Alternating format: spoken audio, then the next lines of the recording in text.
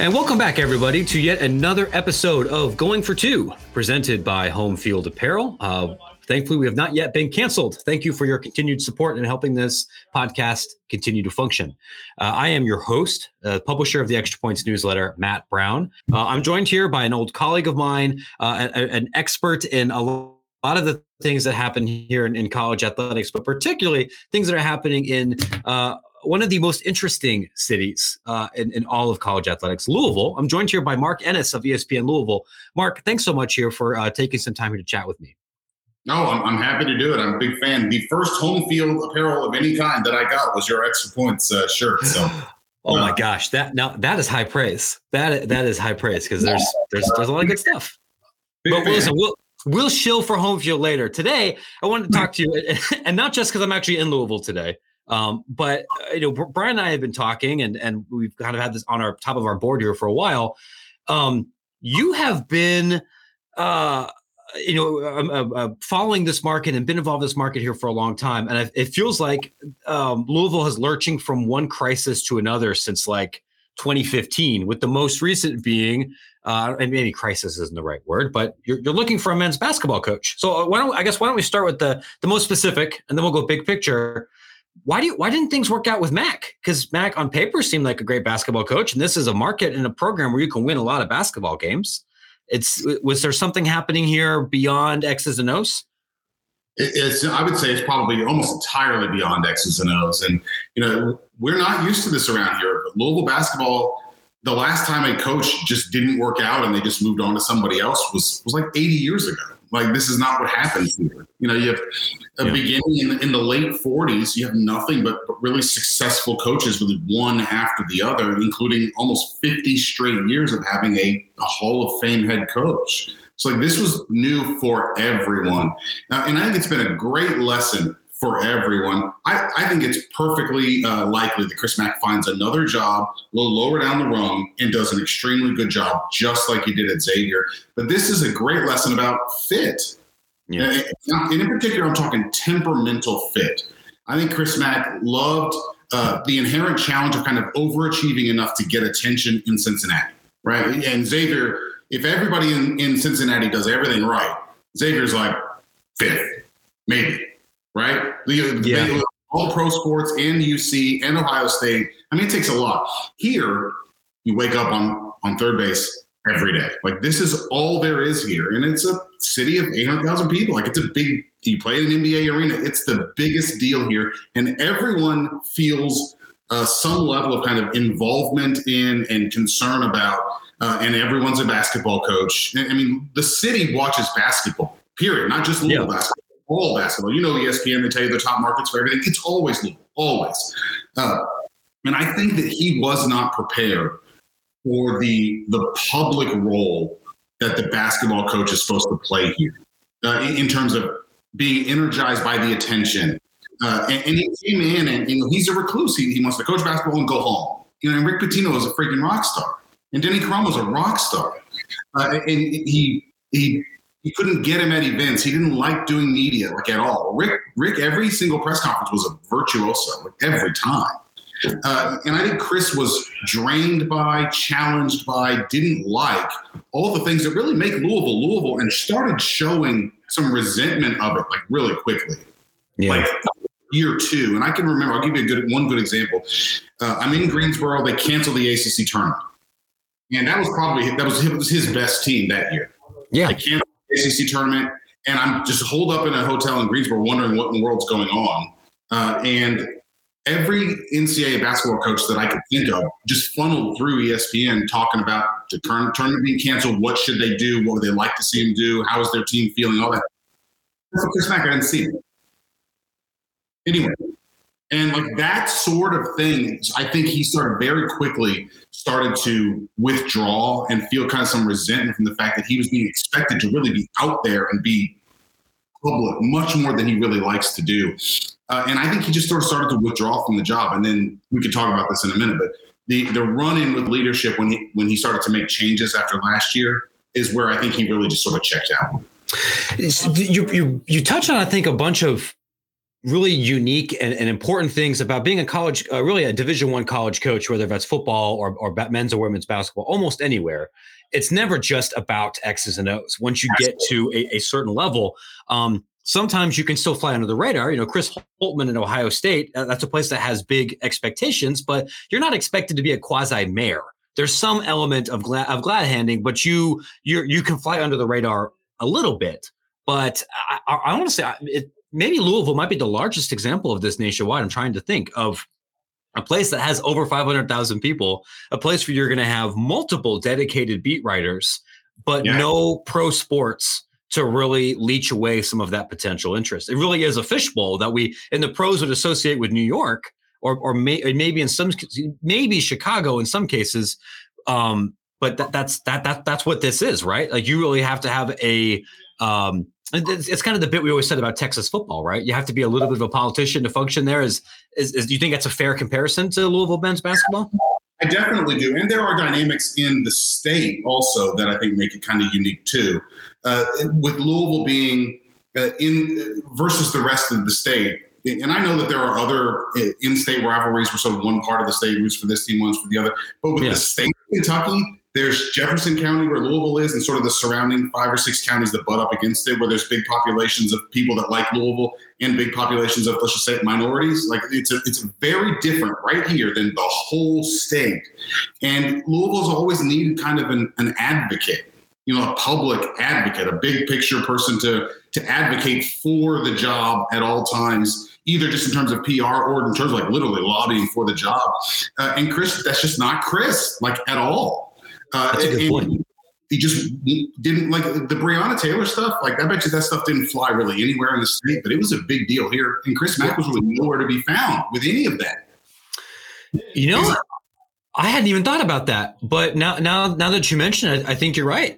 We remember seeing PR statements and things that our program is doing and educational components, probably a third of the schools across the country, and some of them places that you wouldn't expect because they're either very knows in it. Yeah, BYU did this, right? Like places that are as PWI market and coach and roster as it comes. And I'm not saying that they didn't do anything, but I can't immediately recall it. And you compare that to maybe with a similar, need anything. Yeah.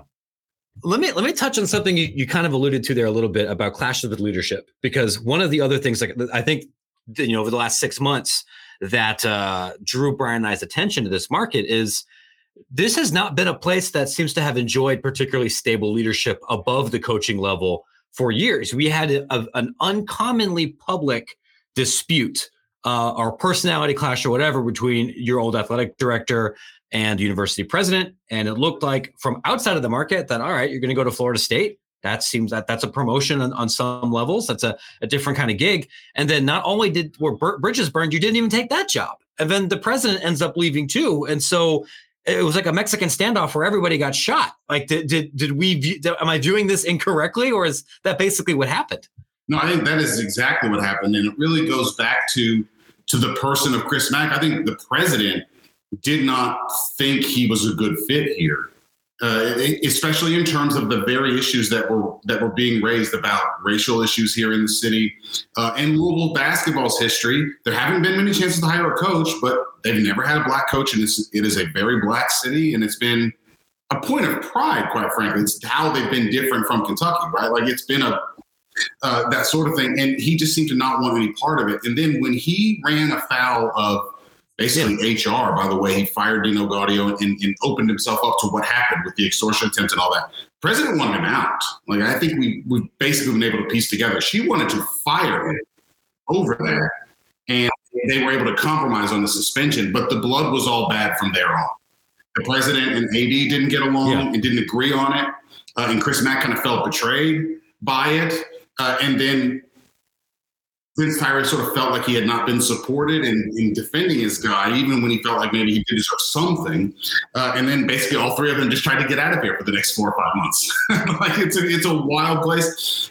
After having enjoyed Tom Jurich, who, foibles and all, stable, and president before that in Ramsey, they got along and worked together famously, and you enjoyed a lot of stability, at least when it comes to basketball. So, yeah, it's been hectic around here. Yeah. In case maybe our listeners have forgotten, can you maybe refresh my memory about how the Jurich era ended? Because I recall, hey, was kind of tied to almost every big job throughout the country near the end of that tenure because Louisville Athletics brought in a ton of money and it moved to a different conference and on the balance sheet looked much better. And maybe we could just ignore maybe some of the football coaching hires for a little bit, but that's part of what happens with a big time program. Why did that end? Because in my brain, I'm like, oh yeah, that was a kind of a Louisville story. Intrigue. And, I mean, I will not lie. So Matt Bevin, the previous governor, other Louisville stories in my brain, kind of didn't think rules applied to him. Like I don't know how else to say it than that. And came in having been elected. And look, there were real questions about how Louisville was using the university foundation as kind of a capital fund, to getting things done in athletics in ways that were pretty sketchy at times. But overall, I mean, Tom Jurich was an unbelievably successful athletic director, period. But when Matt Bevin was elected governor, there were questions about why the board of trustees didn't really oversee a lot of what was going on with the foundation money in a more active way. And instead of, when it was his turn to start appointing people, he basically just fired the whole board and inserted an entire new board. That he appointed all of them. And the FBI stuff happened with Pitino and Adidas and all that. They were both fired together. Overall, this is so bad, we just need a cleaning of the house. And they were both run out together. It's wild.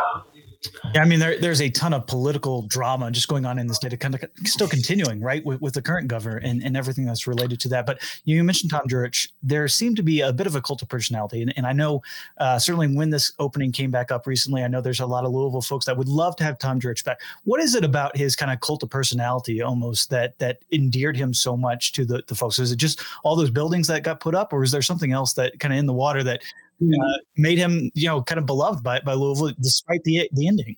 Yeah, he is an extremely charming person. He has a very powerful personality, and he's very good at, in particular, hiring coaches and raising money. And you guys know what ADs do for a living. That's a pretty damn big part of the pie, and he's very good at that. And he run roughshod over people sometimes? Yeah, he did. Was he kind of age justify the means a little bit sometimes? Yeah, he was, but he got a lot of results. I think what you see with a lot of just rank and file Louisville fans who are all very good people is you didn't really have to do a lot of nuance. If Tom wants to do it, that's good, that's fine. And overall, you were usually safe. And he swung big sometimes and hit big sometimes. I mean, Jeff Walz has never been a head coach. Now he's one of the best in women's basketball, period. Dan McDonald, never been a head coach. Louisville goes to the freaking College World Series. They have no business being in the College World Series as much as they are. He's an amazing. Hosted regionals, right? Something that's almost unheard of at where you are geographically. They're capital B program, yeah. Yeah, got them into the ACC. He was the single biggest factor in them getting into the ACC over UConn. But Tom's not easy to get along with, and he wanted his way or the highway, and definitely really felt like he had earned the right to basically just sort of do things on his terms when there was a very real sweeping sense that the university needs to make sure it's more active in oversight. Tom was just never going to go with that. And I think that there was a plan that was basically, I'm going to put a new board in there, and if he doesn't want to play ball, he's out. And that's what they did. And that's why there's so many sore feelings still over that. He did a good enough job that he deserved, I think, a better ending than he got. I think that's definitely true. And that's why it sort of just feels like it won't be let go by a lot of people. Sure. I mean, especially if you had where a power vacuum that's centered around one particular person. It's not a perfect example, but I think a little bit about UCF, honestly, as an athletic department that put up a lot of buildings and made a lot of hires and grew very quickly. Yeah. And sometimes when you do that, maybe not every TPS form is filed correctly with the State House. And I think in Florida, the appetite for political oversight was a little bit different than it was in Kentucky. And not everybody responds to that. And if you bring in somebody that, and this is I apologize for using this term, but it's one really with endearment. If you don't bring in the right kind of asshole, when you had the right kind of asshole before, you can have a problem with your fan base and community. And that is an issue when your job as an AD is to ask those people for money, right? It seems like that's part of the issue that happened here. Oh, Let me ask you this, and maybe it's an unfair question. But between now a couple of athletic directors that have come and gone, and a couple of major coaches that have now been tied with scandals, and a weird relationship with the governor's office, and the challenge, the unique racial dynamic between the two major programs in the state and the metropolitan area versus everything else, like a lot of things just happen here, and they happen here even when you change the leaders, when it's a different coach or a different president or a different, and you kind of touched on this in the beginning that, hey, there's a fishbowl event situation here where you're the biggest game in town. Is there anything else that you think is specific to Louisville that makes it a market where weird things are more likely to happen? I listen, I've seen the billboards. I know you like to talk about your water. And it's how it's supposed to be tasty and everything. But it's like, is there something specific in there that makes this like not boring? Yeah, there is one other element. I mean, you named a lot of them, but the other element is like Louisville's it's the biggest city in Kentucky by far, by a lot. And it's like 70-30, like 30%, 35% are Kentucky like graduates and fans who move here for work. And so even though this is like by far the biggest concentration of Louisville fans is in Jefferson County and Oldham and Bullitt County and some of the surrounding counties, there's an enormous contingent of Kentucky fans too. And so it's not a geographical rivalry in that regard. Like your neighbor probably might be a Kentucky fan, and the guy you work with or report to, or the guy that you sit across from on a flight, is going to be a Kentucky fan. And so the rivalry sort of never stops. And I think a lot of in-state rivalries are a lot more geographical than this one. And this one is like that you are mixed here. And it's not the same in Lexington. Louisville fans don't live in Lexington. They don't go to work there. That sort of thing. There aren't very many cities that are this big, no real competing pro sports, although the soccer program or franchise is growing quite well. But still, that's not what we're talking about when we talk about pro sports. Memphis is maybe the only city where Memphis is there, but Ole Miss has like a gigantic following. Tennessee maybe has a big following too. They have pro sports too. I mean, Louisville is really unique in that regard, and that kind of adds to the angst, about leadership and people who live in Louisville but don't like Louisville or do like Louisville, and you're kind of constantly suspicious of people. It's a unique place in that regard. Yeah, Brian, I'm trying to think. Like Mississippi and Arkansas seem like two other places where you might have a little bit of this with power dynamics happening between like Northwest Arkansas and Little Rock, or Jackson and the major Mississippi programs with the maybe a similar racial split. But that's just me talking off the top of my head. I don't think there are too many other ones, right? The thing that came to mind, just as Mark was talking about, was probably Arizona State. Obviously a lot of UA grads going to Phoenix, and that kind of mix there. And that's definitely one of the more underrated rivalries in terms of the nastiness.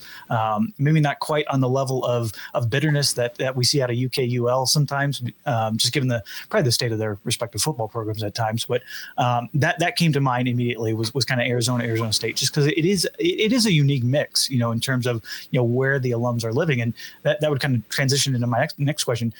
What's the donor base like for Louisville? Because it's got to be a bit more unique than say UK, just given the how young the university is and how it's kind of transitioned over the last couple decades. It's growing and changing.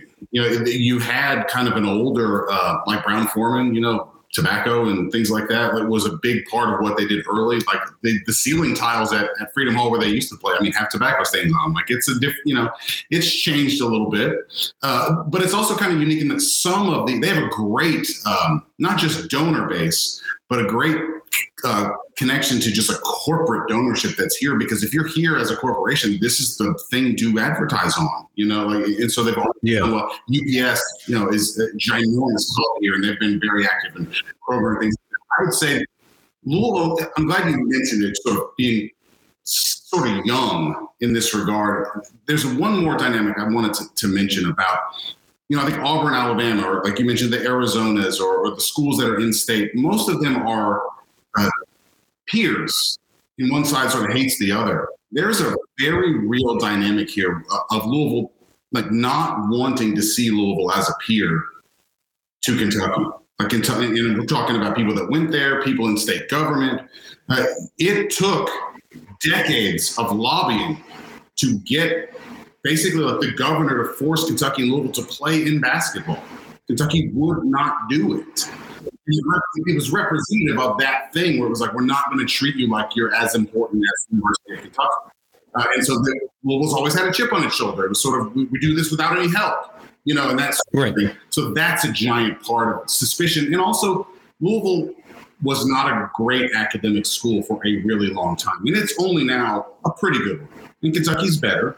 And when it comes to boards of trustees, professorships, things like that, older people who take those positions, a lot of them come to UK because it was a better school for that. Louisville doesn't have a journalism department, so a lot of times you get your beat writer actually went to UK, and there's this suspicion, and it just never stops. And it's not crazy, but it doesn't always apply. But you don't always know. There's one thing I have.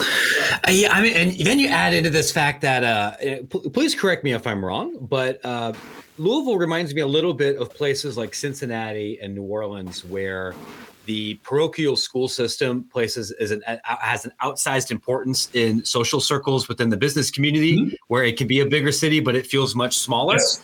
So then when you add in that factor with distrust and having to share institutions, I'm just imagining socially, this can be a much more combustible mess, right? Like that's absolutely. That's a lesser factor than some of those other things, but absolutely, no, 100%. It's a big deal.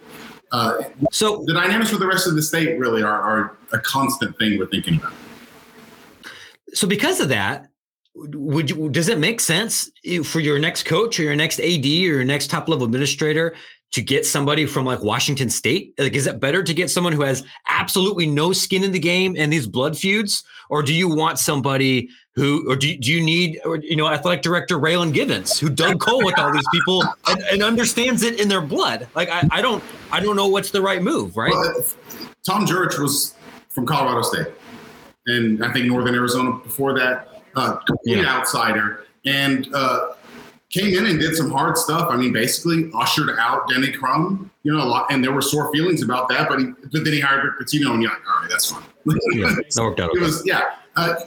I would think you add to it now. There were a lot of people who feel loyal to Tom, and I would think it would be best for Louisville to go outside so that no one feels like, oh, this is a person that represents this faction, right? And just be a total ball-busting outsider, whoever he or she might be. I think would be better in terms of healing old wounds. For the basketball coach or the football coach, I mean, there was a big push to try to get Jeff Brom from Purdue before they opted to keep, Scott. I understand at the coaching level, I think I'm more sensitive to that, more open to the idea that person would fly better with fans. But at the administrative level, I would really love total outsiders that don't seem like they're here to settle some score. It's interesting you mentioned total outsiders because your interim AD, Josh Hurd, we're actually having an interview with him on D1 Extra and Collegiate Sports Connect if you want to catch that. Nice segue, but nice plug. But Josh Hurd, he's going for this job. Obviously, he's been up for a couple other AD jobs, but it doesn't seem like he wants this Louisville gig and wants it badly based solely on his actions. I mean, obviously the Chris Mack saga and handling that is a big part of that. He's created his own NIL department at Louisville, really beefing up efforts to kind of prove that he is the AD and he's kind of taking charge of the department. What do you think about Josh's tenure so far? And does he have a shot just because of those kind of internal politics and the fact that simply you got a presidential shirts that's going on at the same time? Louisville's not going to have a choice but to kind of go backwards here. You would think, like in an ideal world, you'd hire a president and you'd hire an AD and then a basketball coach so that everyone's sort of aligned and everyone knows who's going to be answering to who. But presidential searches take forever, and AD searches can take a long time too. You can't not have a basketball coach. So I think they're going to go backwards and basically either make Josh permanent and then hire a basketball coach and then hire a president, knowing this is who you're going to inherit. Or hire the basketball coach and then maybe deal with the AD. I have found Josh to be pretty impressive so far, and it's not, to me, it's nothing short of miraculous that they owed Chris Mack about $13 million if they just fired him, and he walked away with 4.8 over 4 years, and that was the complete opposite of what happened with Bobby Petrino in 2018, where Bobby basically just mailed it in. It was like, you fire me, I'm getting $14 million. You know it, I know it. and there was no avoiding that train wreck. And Josh was able to get out from under that to where Louisville's really not hamstrung and looking for another coach that they're going to have to pay. And it's moves like that, embracing NIL, to where last week they get a big-time quarterback that commits, and Pete Thamel's writing an article about it, and they're talking about Adidas buying awards in town and stuff. It's crazy. I think Josh has done extremely well. I think the biggest thing working against him is Vince was the interim AD, and then they just made him permanent, and things didn't go great in terms of the hires and that sort of thing. And I do wonder if he was. I don't want to do that again, but Josh is a lifetime college sports guy, and he went to Villanova, did a great job at Villanova too.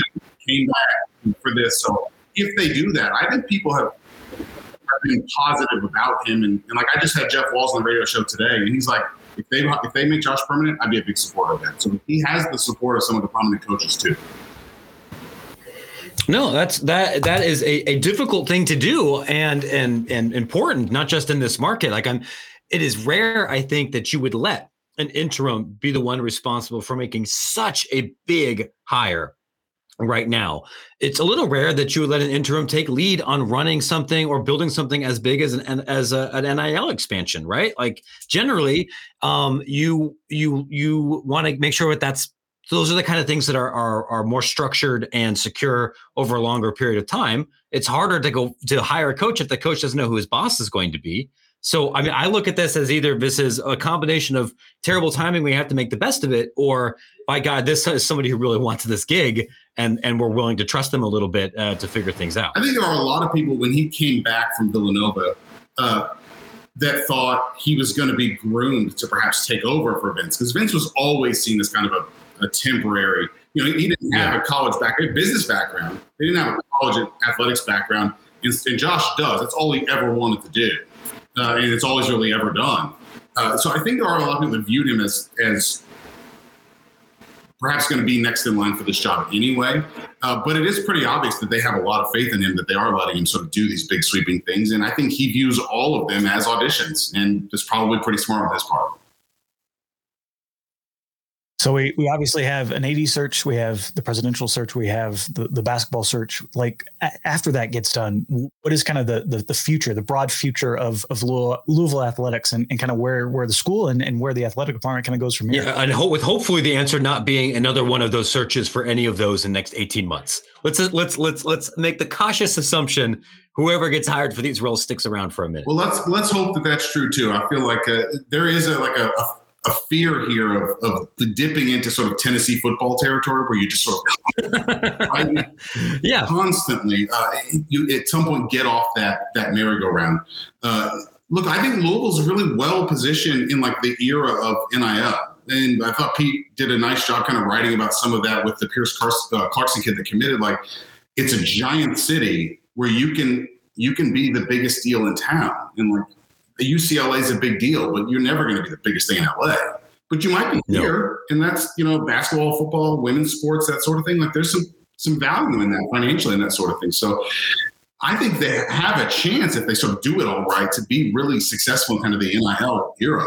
But you've got to get the same people here and rebuild some of these relationships that have just sort of been tattered by constant who's in charge of that turnover.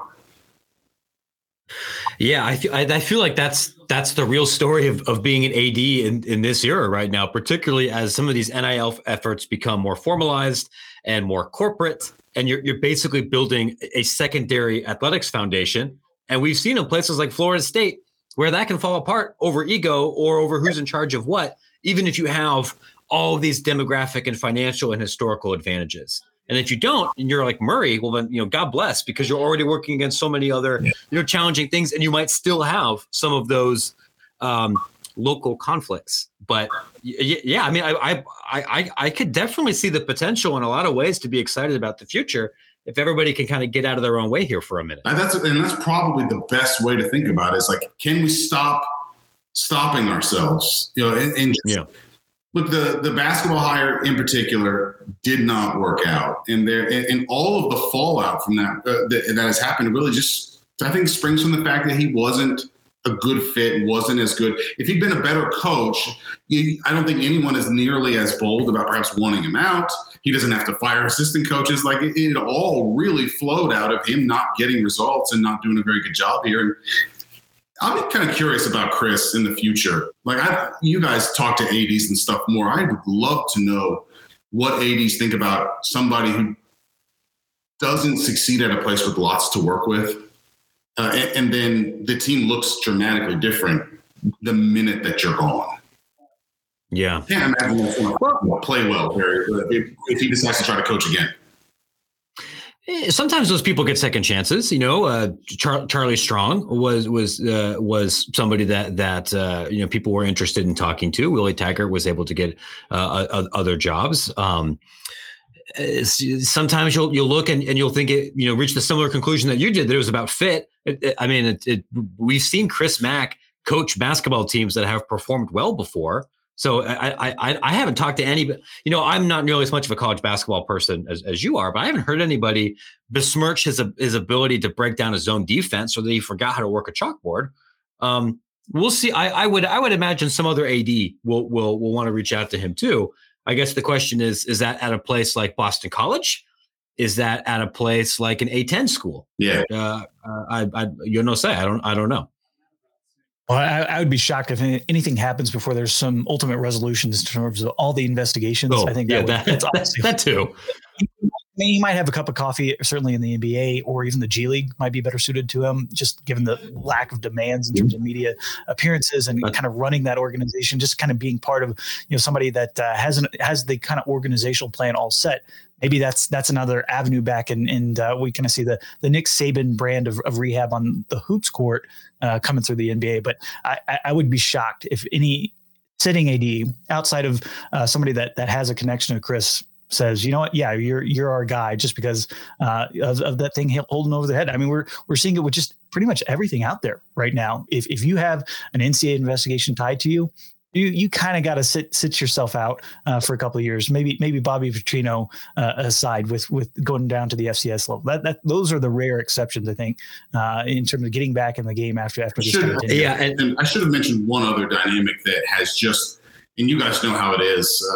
The delay is the punishment, but like the fact that what happened with Rick and the NCAA stuff with Adidas and all that. I mean, that was October of 2017, and it is February 2022 with no resolution. And I don't think Chris, nobody could have thought like it would linger this long. And Louisville's in the unique one in all of these. They're in the IRP like several others have been, but they're the ones who are within kind of that repeat offender window.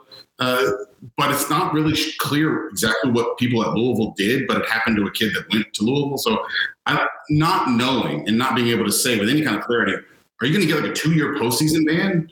Things like that. Like it could happen. Conceivably. It looks like the IRP is kind of soft, but conceivably it could happen. Has been a pretty big anchor on Chris Mack, and I don't want to dismiss how much of a factor that's been for him. On top of that's a great point, and maybe I'm out of line here too. I would imagine it's been a challenge for your listeners and for Louisville fans over the last 5 or 6 years to not just then have coaches and administrators, people come in and maybe not meet expectations, but also you've had to defend people getting in trouble a lot. And I can imagine the idea of, we want a great basketball coach. We want somebody who's going to be comfortable in this market. Somebody who is going to be fine hopping on the radio and going to the Kiwanis Club and maybe having a couple of beers in the Knights of Columbus Hall somewhere and loving where we are. We'd also wouldn't mind having somebody who's a little bit more boring as far as not having the phrase continuing investigation attached to them, right? Or somebody that we don't necessarily. Yeah, we don't have to feel bad about rooting for. And maybe if that's not, if that's not the A1 potential candidate, if you go like 1 or 2 lines down below, but you're not going to have to worry about that. I can understand maybe as somebody as one of your fans just being like, I'm tired of all this. That scandal fatigue. This is a factor, right?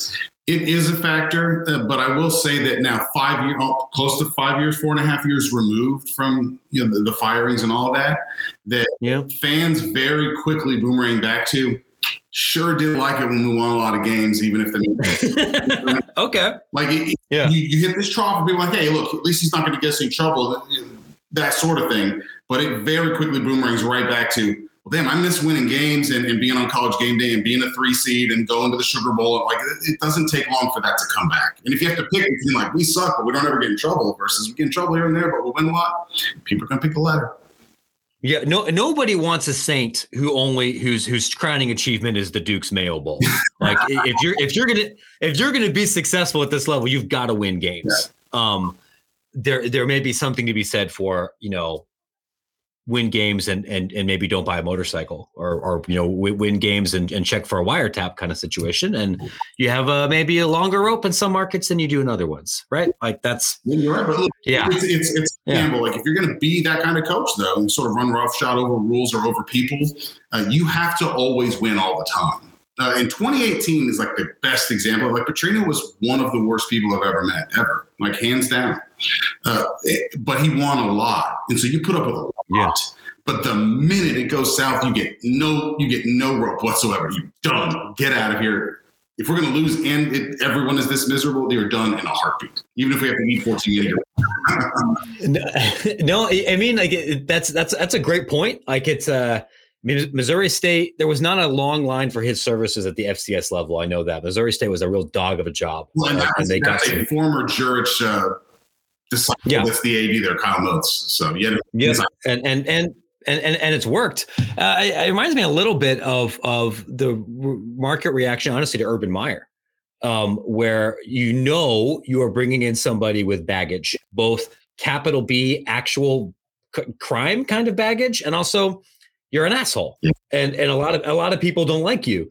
And when you are beating Michigan 7 times in a row, that's one thing. When you're at Ohio State, and not only can you see the cracks starting to happen, and also you did really bad things, that's another thing.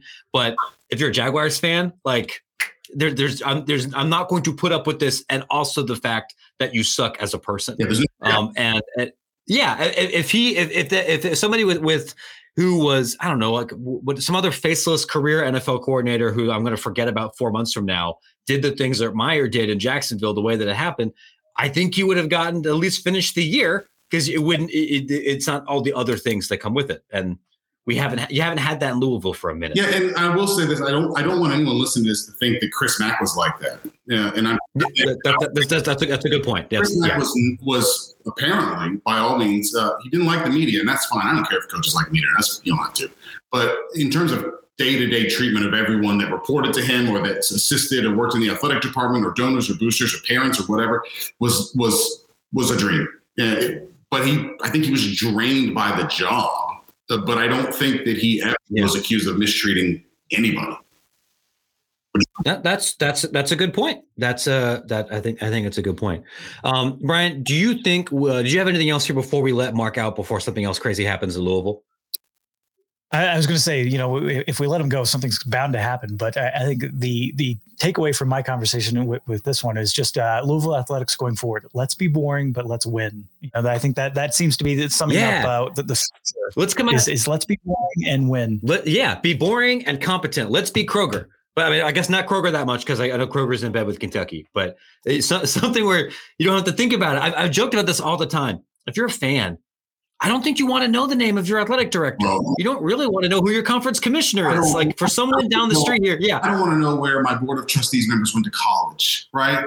I don't want to know my board of trustees members. I shouldn't, but we do. And I would love to. Yeah. I would love to go back to not knowing who's on the board. It'd be great.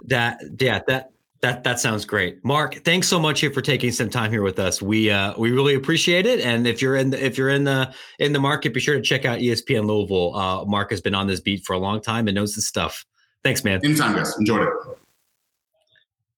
I'm really glad that we were able to spend some time there with Mark. I've known Mark for a while. He knows the good, the bad, the ugly, and the profoundly weird in this area better than almost anybody that I know. And was kind enough even at the very beginning to point out that home field's pretty good. So he's an expert not just in the Louisville athletics, but also in officially licensed collegiate apparel. And if that wasn't a segue worth this money, Home Field Apparel, I don't know what is. Hey, speaking of Louisville, the Louisville designs on home field are fantastic. Like I'm definitely there may or may not be a certain design with a certain Cardinal t-shirt already in my cart, ready to go for my next multi three-figure order from home field. But like they got some great designs for Louisville, and I have been a great partner for that school as well. So it's gonna if you're listening to this episode, even if you don't have a true tie-in cards, they got some great designs from the shirts and from the hoodies that are especially warm nowadays, as we seem to have some weather coming across most of the country right now. Dude, you're not kidding. And Louisville is a kind of a hard, I think, like logo to really do well, because it's a bird with teeth. And like Cardinals don't have teeth that look like that. And it should be a profoundly distressing image on a lot of different levels. One of the things that I think home field does very well is that they have found a niche, not just in like vintage logos, but in animals playing sports. Those vintage logos doing something. And if you give the bird with the teeth a basketball, you maybe have him lie down on his back and like spin it like he's a Harlem Globetrotter. Suddenly he doesn't look like an abomination against man and God, but something kind of cool and something that you wouldn't mind wearing around. They've managed to thread that needle very well with that collection. I don't have any connection to Louisville whatsoever. I'd only been to Kentucky a handful of times before taking this gig. I could be persuaded into buying one of those. But you don't have to buy just Louisville. You could buy Indiana. You could buy University of Utah. You could buy West Virginia. I'm still wearing my hoodie here because it's cold and gross. And my Marquette baby blue hoodie I didn't wash before I came out here on this trip. You can get any number of other schools this week. That should be dropping, shortly after this episode releases. We have the University of South Carolina, another challenging logo and typography and everything to do well. I'm sure they've nailed it, because just like they nailed Gonzaga, just like they nailed Cincinnati, just like they're going to nail a couple of these other big schools in the Big Ten, in the Pac-12, other basketball-focused institutions here for big new Saturday season 3. So you can grab your home field stuff, whether that's a horrific man-bird hybrid or something maybe a little bit less a little bit less weird at Home Field Apparel, and you can use promo code Extra Points to save 15% off your first order. They're great. They're comfortable. They give us money. They have your favorite school, the people that you trust to tell you about your favorite college sports program. They love them too. Please support our sponsors and put on something nice for a change when you walk out of the house. This has been great. We're going to have, I think we're going to dip into the market explainers a little bit more as we head into the end of the college basketball season, into the great off season. That was a run of episodes that did really well for us, I think, before football. We have a couple other exciting interviews and some crazy news happening here over the next couple of weeks. Brian, I'll let you go attend to your children, and I'm going to go. And if you're listening to this on Friday, I probably am alive, but I'm about to try the midnight run to drive from Louisville to get to Chicago in time for my wife's birthday, so I can still be a dutiful husband before this ice storm. So thanks for watching. Thanks for supporting us. We'll catch up with you more for Going for Two and Extra Points next week.